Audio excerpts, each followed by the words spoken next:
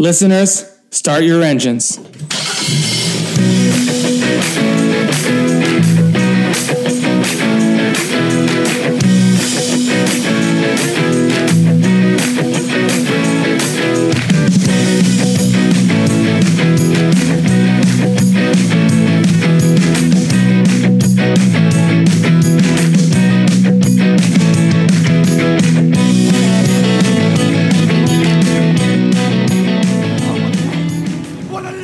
Franchise Detours, episode 16. Rob here. You can find more episodes of this show on Apple Podcasts, Spotify, and other podcatchers, as well as crookedtable.com. If you can leave us a rating and or review on Apple Podcasts, as well as now Spotify, we'd really appreciate it. Help get the word out on this show. On this episode, we are continuing on our Mad Max mega series. I am joined by film critic Sarah Michelle Fetters to talk about Mad Max 2, aka The Road Warrior from 1981. So let's listen to a little bit of the trailer and then jump into our conversation about Mad Max 2, The Road Warrior. This is what it has come to. Look! Out there! They're coming back! Come on, move it! Here is where it shall be decided. Here it is. Greetings from the Humongous. In a world without gas. The Humongous rules the wasteland. I'm gravely disappointed that you wish to take the gasoline out of the wasteland. Defend the fuel. We'll never walk away. Give me the pump, the gasoline, the whole compound. This is a land that prays for a hero. If anyone's gonna get in there, it's gonna be you. This is Mad Max 2.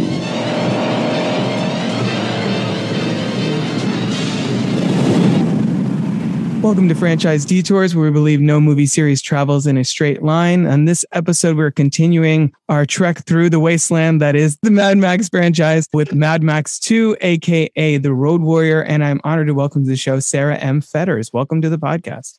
Well, thank you for having me. I'm really touched to be here. I appreciate it. Yeah, absolutely. So tell people who you are and everything you have going on. I know you have your hands in a lot of different pots. So tell them where they can find your stuff. Well, the easiest way to find me is at moviefreak.com. I'm the head film critic and editor for that website over at moviefreak.com, but I'm also the film critic and chief entertainment writer for the Seattle Gay News here in Seattle, Washington. And then I have freelance for a bunch of different outlets. Most recently, I was, doing some stuff for the Seattle Times. And that is really the easiest and quickest ways to find my work as at those places. Awesome.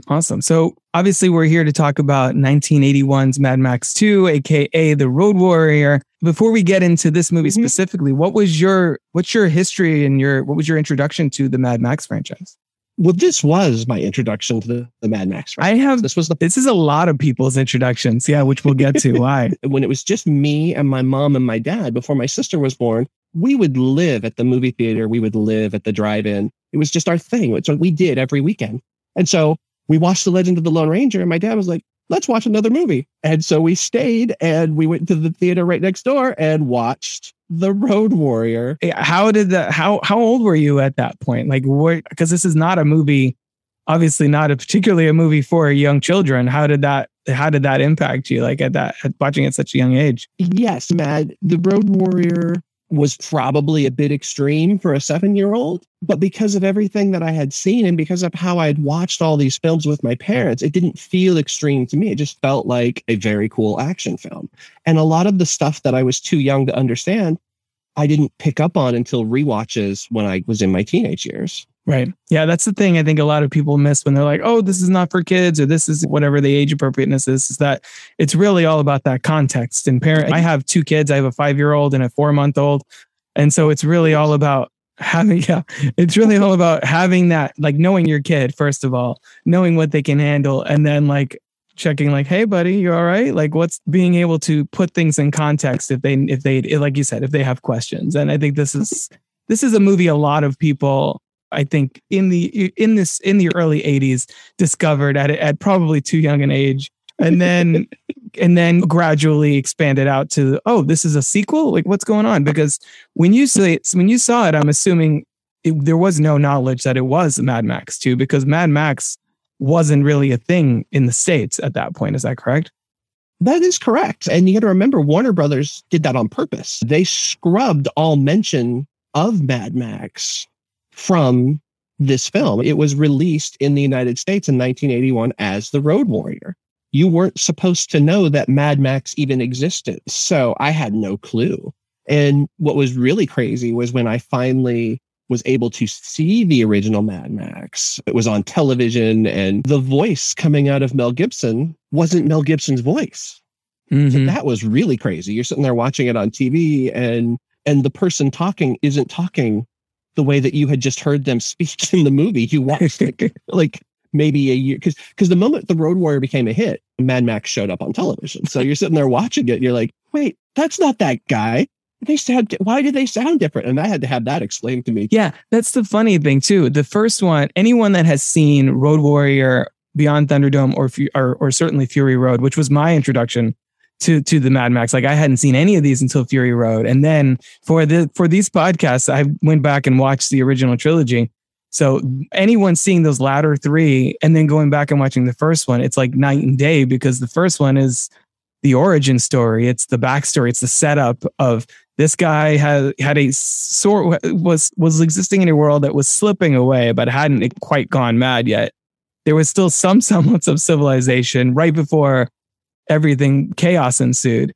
And then Road Warrior exists as a standalone, which is why marketing it as such actually makes sense. Like, you walk into this and it has the same mythic quality as like the Man with No Name movies or the El Mariachi movies or wherever. Like, all this movie gives you everything you need to know about, oh, his family died. They acknowledge that later on in the films. Not that first one, obviously, you have a richer experience if you see it first, but it's not strictly necessary to follow this one. And I think that's an interesting way to approach a movie franchise. While they are technically connected, they are all still imagined as their own separate stories that just so happen to focus on a character who could be the same person, or he might not be the same person. Mm-hmm. He's essentially Shane or Yojimbo.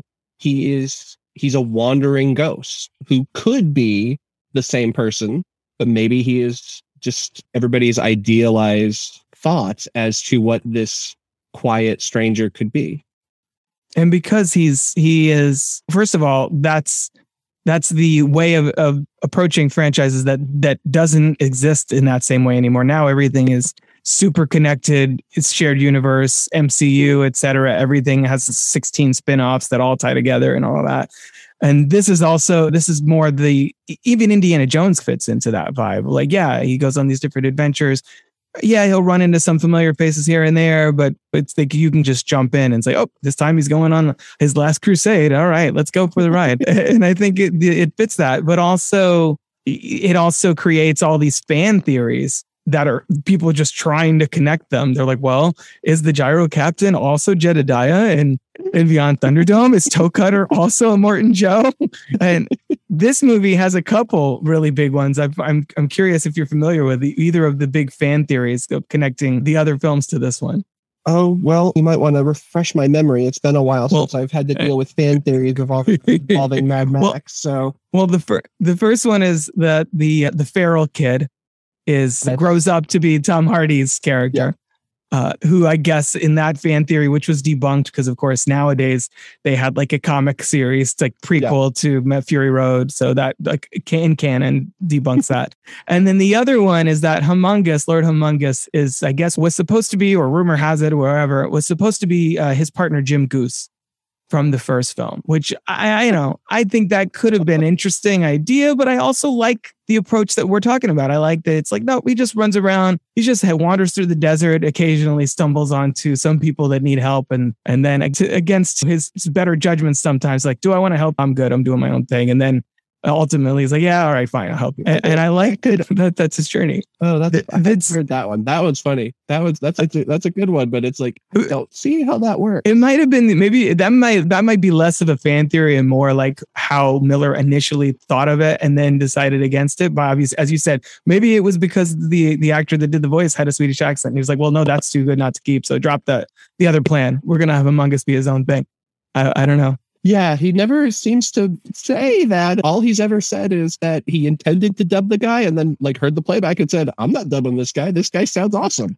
Yeah, no, it works. It works. I really love Among Us, and I really love, obviously, Wes is a really interesting character, which so iconic. And I think, if I'm not mistaken, he even shows up in, like I said, I hadn't seen this movie until recently. He shows up in, I think, like Weird Science or something with the, like, almost in the same costume, like very much a nomadic character in that film. So when I saw him in here, I was like, oh my gosh, from Weird Science. And then I did a little digging and I was like, oh my gosh, Bennett from Commando. Like, this guy has been everywhere. And I don't know, because I grew up with Commando, a movie I saw way too early, growing up with that movie. So going back and realizing that Vernon Wells was in all these movies that I grew up with was wild. And I let's speak to the villains in this, because the Mad Max movies are known. We had Toe Cutter as the template bearer from the first film, and then we build on it here with a very different villains. But I don't know if I'm going to say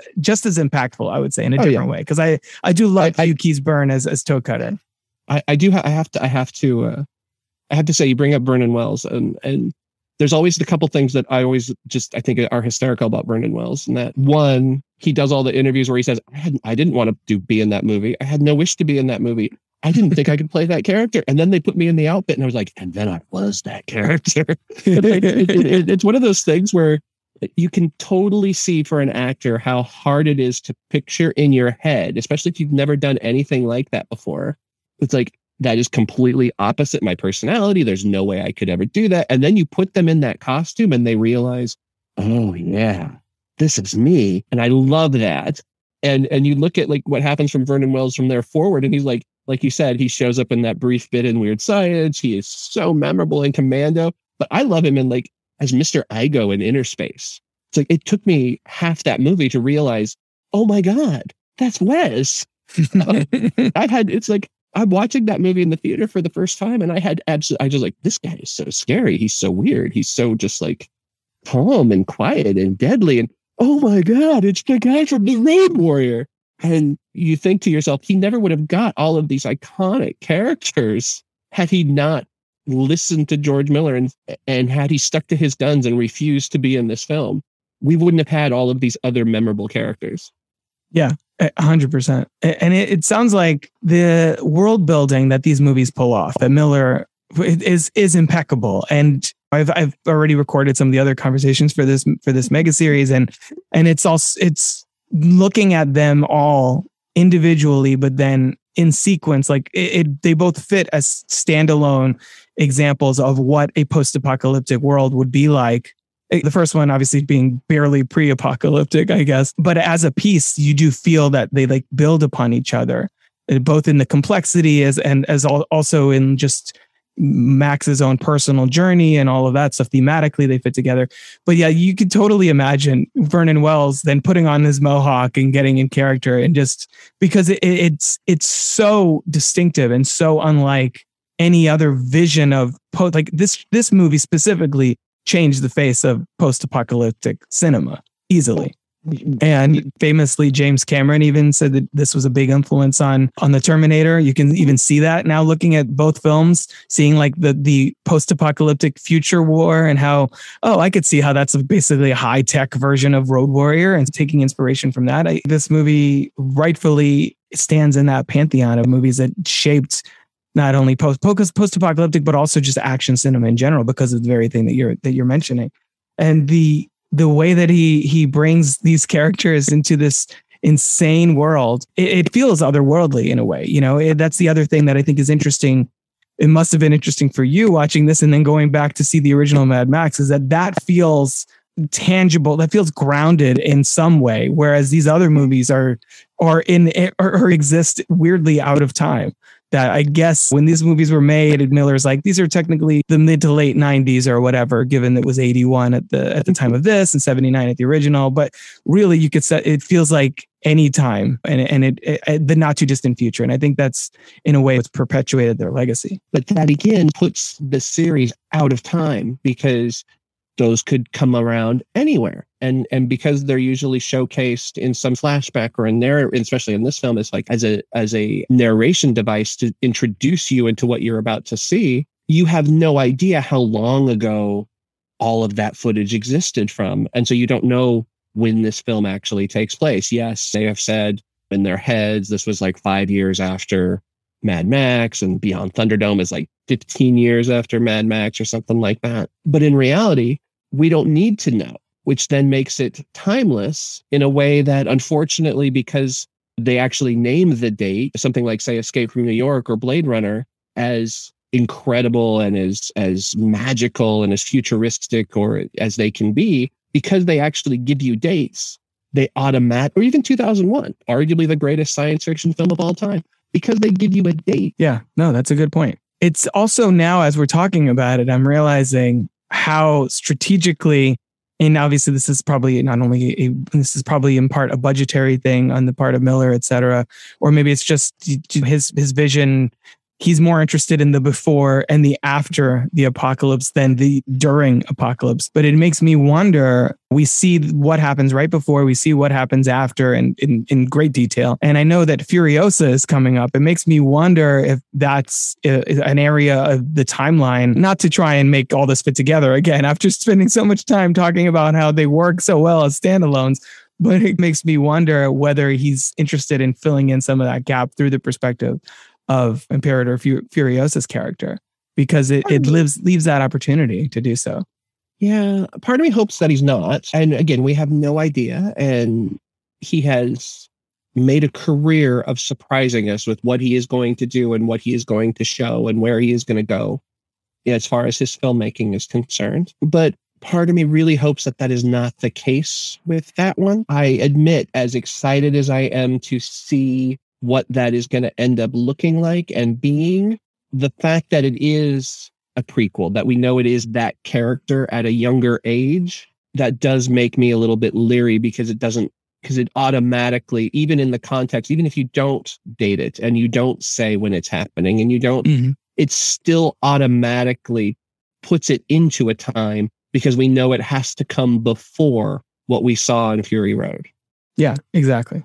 Yeah, that's exactly my point. And then in preparing for this episode, I'm finding out how much Miller would just dress the actors and in the Marauders, especially, do your own thing, create backstories for your characters, whatever, to the point that it sounds like Vernon Wells, like there was a scene, I guess, with Wes and what is it? The Golden Boy, the Golden Youth. I forget what he's called exactly. Like I read that very much as a romantic relationship. Sure. And it's based on what he said or what I read, there was a scene that was cut that he like found him at a younger age and he's more like a father figure. And I'm like, that's not what I picked up on, but okay. And these movies are... I really don't think that's what Miller and Kennedy were. No, that's not the way again, watching this for the first time, that's not the way I saw it. And I love the fact that it's neither confirmed nor denied. The fact that these people are so mysterious that we don't know what Wes's backstory is, or Lord Humongous, that it's not Goose, it's not Tyone all tying together. Like, I like that about it. I think these movies are such a prime example of less is more in storytelling. I think it makes the villains especially, it makes them all seem so much scarier, because you're like, I don't know, this guy looks like he's been through some stuff, and I don't want to cross him. His name is Toe Cutter. I don't know how many toes were involved or whatever. I'm just gonna stay over here and let him have his space. And they don't change the script. They don't change the dialogue. They don't change anything. They just put the best actor into those roles. And to me, that is almost more groundbreaking than almost anything else that they do in the film. In the whole, and that's that way for the whole franchise. Don't even get me started on just how amazing it is that Tina Turner is playing who she is in Mad Max Beyond Thunderdome. That's a perfect segue, because I was just literally about to say that that's something that people will hear next time on the Beyond Thunderdome episode, is that my guest and I were really taking a step back and looking at how women's roles in this franchise evolve from basically Max's wife briefly in the first one, and then she's essentially more or less fridged for him to grow as a person and just push his backstory, pushes his story forward. And then in this one with the warrior woman, and then the next one, the anti-entity. And then by the time you get to Fury Road, you're like, oh, damn, Furiosa's taken over the movie, is arguably the lead, as people will get into that as well. The way that they explode gender convention is it's really astonishing, especially for a cis male director of this time period. I've always been just really impressed by that. Yeah. For context, this movie came out the same year as Porky's. Yeah, in case people want to like earmark where mainstream studio movies were at this point. It's a perfect point.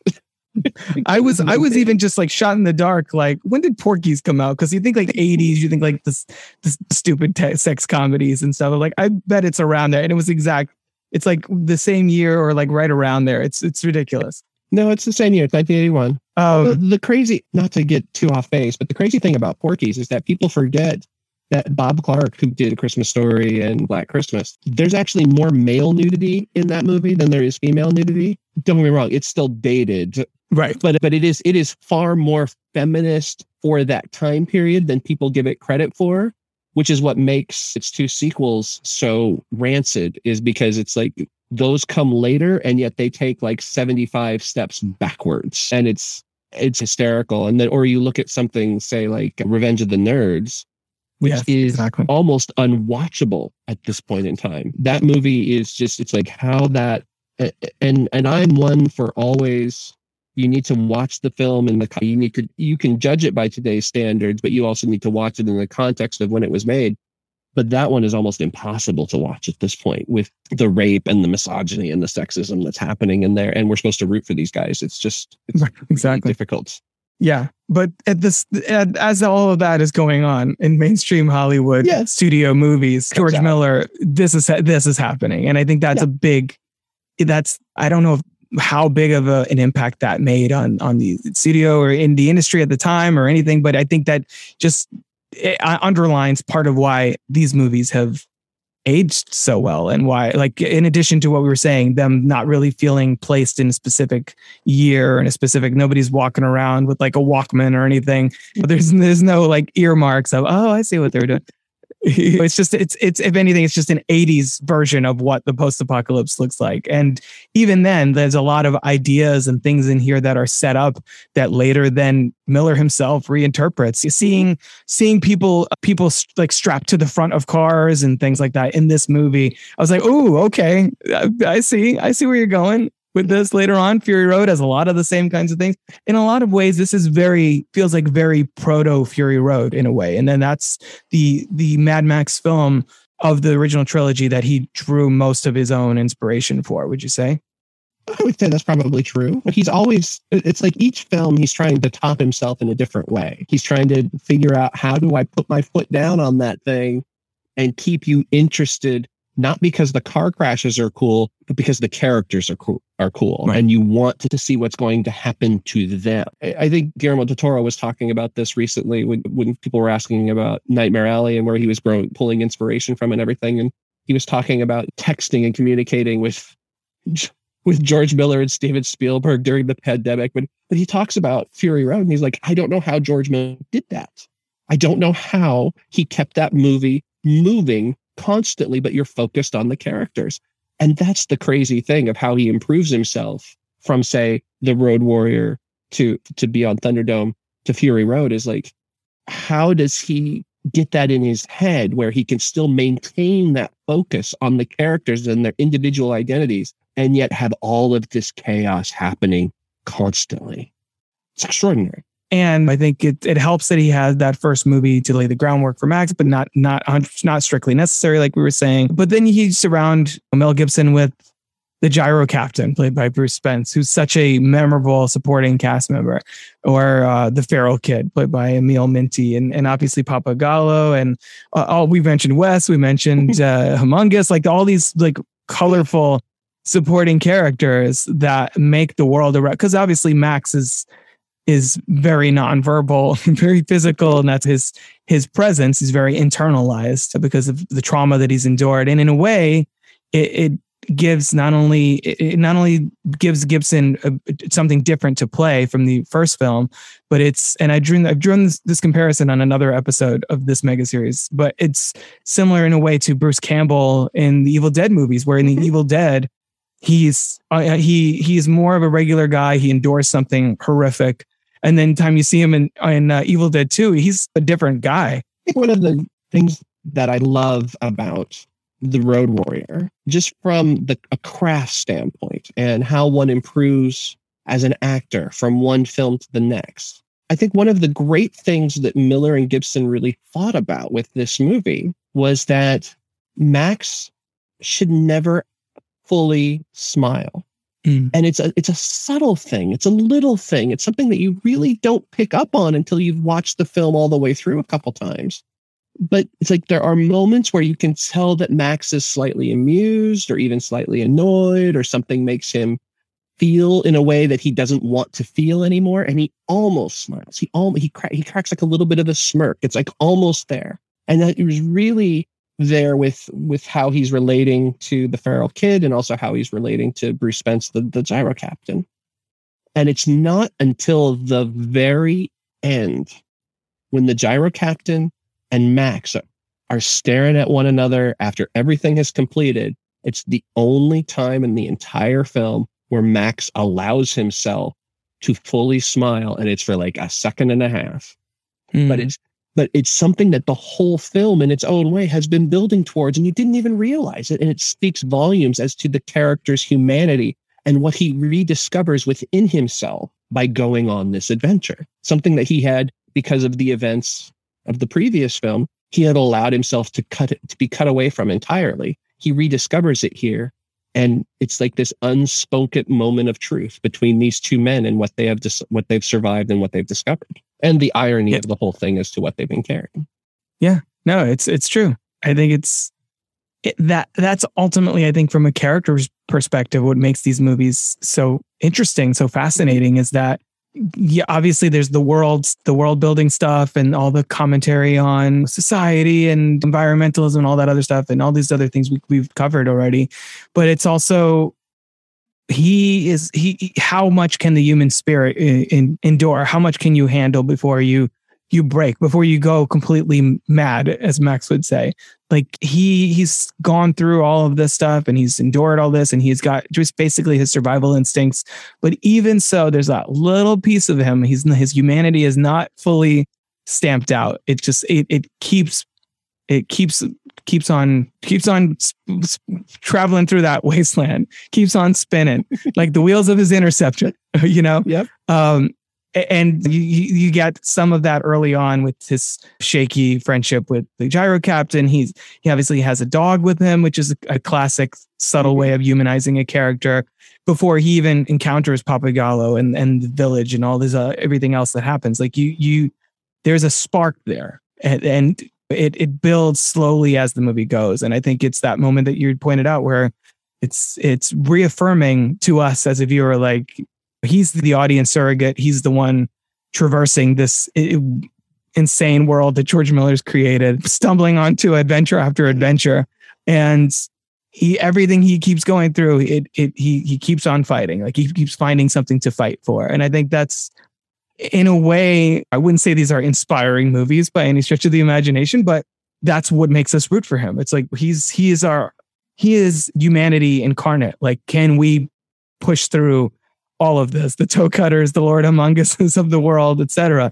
Like, can we make it through all that and still have some sense of self left? And it's like, hang in there. Max is still wandering around the wasteland, so there's still hope for you. And I love that part of it as well. Just from where that character remains, where he grows to, and where his foundation. I'm right there with you. And in some ways, these films, they couldn't be more timely in the way that you are just talking about. Right now, with all of us isolated and over 2 years of having to deal with all of this, and so much of society almost wanting to spit into their own face and not believing what is actually happening. It's good to see a character in the face of something this gigantically catastrophic. Yeah. Maintain an attachment to their humanity, because I think that can actually inspire people to do the same. At least that would be my hope. Yeah, absolutely. Before we start winding down here, is there anything about Mad Max 2, the Road Warrior, that we haven't covered that you want to touch on? Obviously, the action's insane and so impactful on the movie and the genre, and we'll get to this franchise's legacy in a second. Sure. But the one thing we haven't mentioned, and it just goes without saying, is just the genius and the brilliance of Dean Semler's cinematography. yeah, You're talking about, at the time, a guy who had mostly come from indie, low budget documentary film world is shocked to get this phone call to come interview with George Miller to do this movie, and discovers that they all have to make it up as they go along, almost on the fly. More people ask him about this movie than they do Dances with Wolves, which is crazy. Yeah, it is. But look at cinematic. Look at the film history with this movie. I think not only are people revisiting it in a very different way, but I would say it's ultimately had a just as long, if not longer, lifespan than something like Dances with Wolves, which now I feel like when people talk about it, it's in relation to, Avatar. It's like Dances with Wolves with cat people. That's where I hear that more reference. Whereas this movie, or it's the film that beat Goodfellas for Best Picture. Right, exactly. Yeah, it's exactly. Which is unfortunate, because I think Dances with Wolves is a very good movie. But yes, Goodfellas is an all-time classic. It's extraordinary. Yeah, more people have looked at Goodfellas and examined it and studied it. It's had much more of a lifespan, just in the way that the Road Warrior, like you said, now people are still like, man, how do we do what the Road Warrior did in 1981? And now people are looking at Fury Road in the same way, like, wow, look what he did with this budget. Now look what he did with this budget, and just load that up. Like, that's what it looks like when you give George Miller 150 million or whatever it was. It's like you get $150 million version of what he was doing in Road Warrior or in the first film. And I think that's really interesting. But what is in your mind the legacy of this franchise, like on its impact on film, on the action genre specifically? What's the legacy of Mad Max? The legacy is what we just said. It changed action films. This movie going forward changed. It's in some ways, you can look at certain films and see how they changed the medium from that point forward forever. And when you're talking about cinema history, you're looking at Citizen Kane, you're looking at 2001, you're looking at The Road Warrior. But then you're looking at something like, say, Pulp Fiction, and you're looking at John Woo's Hard Boiled, and you're looking at The Matrix. But there are very few films in history that you can sit there and say, this changed everything going forward. The Road Warrior is one of those films. There's probably 10 to 12 motion pictures in over 120 years of cinema where you can definitively go back and put your finger on it and say, this one right here, everything changed after that. This is one of those films. Yeah, that's the perfect note, I think, to wrap up our conversation on the Road Warrior. You're right, because it's of a franchise that has shaped action cinema and, in a way, auteur cinema in a strange way, because, like we said, George Miller's singular vision in all four of these movies, and you see what he does. It's so four very different levels of studio involvement, of mainstream of the industry, like a huge blockbuster to a scrappy indie cult movie that he made by working as a doctor in emergency rooms and stuff like that. And then now with Warner Brothers being like, here's a giant truck of money. I think this is the one that really tipped the hat and made the rest of his career and the rest of this genre possible. So I have to know now, this is the point where, Sarah, I'm going to ask you for your your ranking of the 4 Mad Max movies. I know you just said how you just backpull this whole series is, so this is not going to be easy probably. But so the easy part is, and I love all 4 films. I absolutely love all 4 films. I enjoy all 4 films. I mean, the easy part is going, what are 3 and 4? As much as I love Mad Max Beyond Thunderdome, it has the most lumps, and it's the one that has the most fits and starts, and not all of it works as well. But I also think it's aged beautifully, and it's still a lovely film, and it's got Tina Turner and it's got Thunderdome. But that would be my 4. Mad Max would be my 3, as low budget and as seat of the pants as it is. It is guerrilla filmmaking at its finest, and it is, again, it's the epitome of what Ozploitation was at that time. When you think of Ozploitation, you think of the original Mad Max, because that's what birthed the whole thing. So that for me is my 3. So those are easy. When you get to the Road Warrior and Fury Road, it becomes far more complicated. Personally, because of my emotional attachment to the film, what it means for me, I don't think I become the film critic I am today. I think there's a bunch of films that I can say this about. But The Road Warrior is one of those films where it's like, I do not think I do what I do now had I not watched The Road Warrior. It's one of those films I can point to and say, yeah, that movie like Star Wars, that movie like Akira Kurosawa's Ran. I do not become so passionate about film and cinema and want to write about it and talk about it and study it if I do not see The Road Warrior at 7 years old. I just don't think it happens. So on that level, I have to put The Road Warrior at 1. But 1B is Fury Road. Fury Road is, as we've said, it is a masterclass of filmmaking, and it is everything that George Miller learned over a 40-year career, and not just from the Mad Max films, but also from The Witches of Eastwick, from Lorenzo's Oil, from the Babe films, from Happy Feet. He had been studying and learning and honing his craft through that entire period, and then drops something like Fury Road on all of us, a movie that should not work, a movie that should not even exist, and it is instantly classic.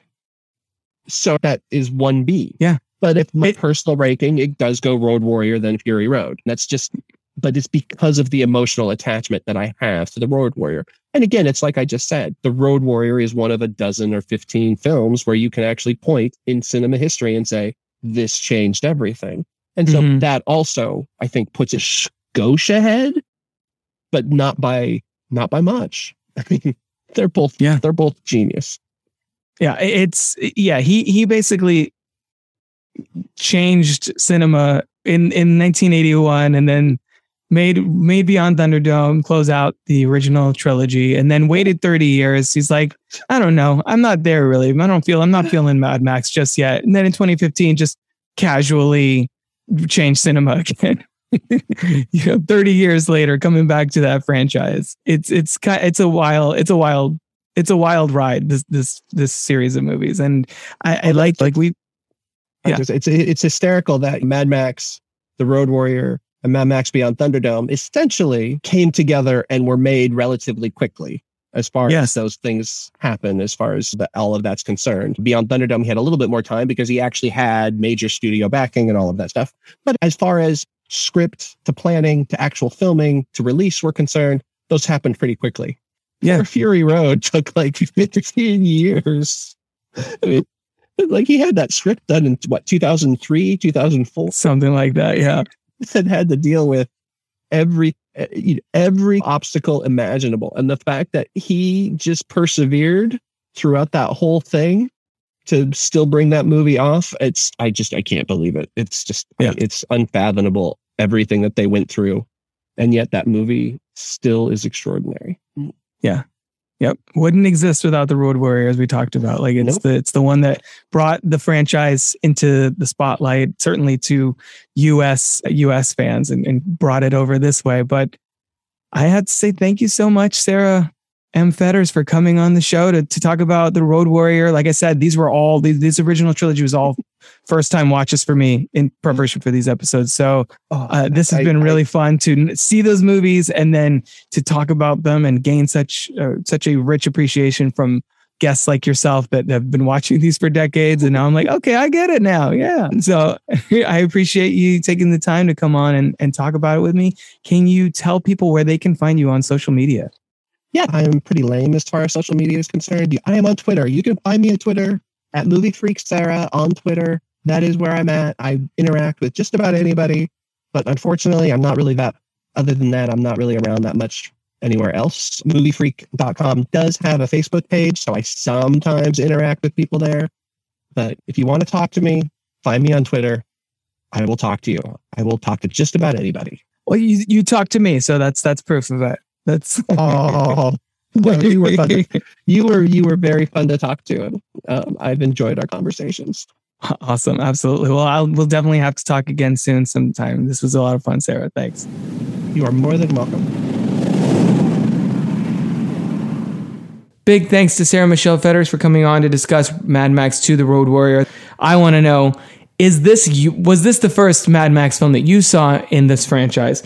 Let me know. You can find me on Twitter at Crooked Table, same handle on Instagram, via email at robert@crookedtable.com.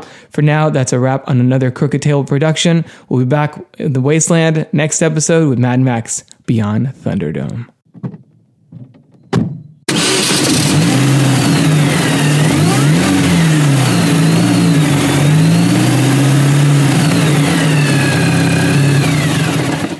This has been a production of crookedtable.com. All rights reserved. The art of the low KED.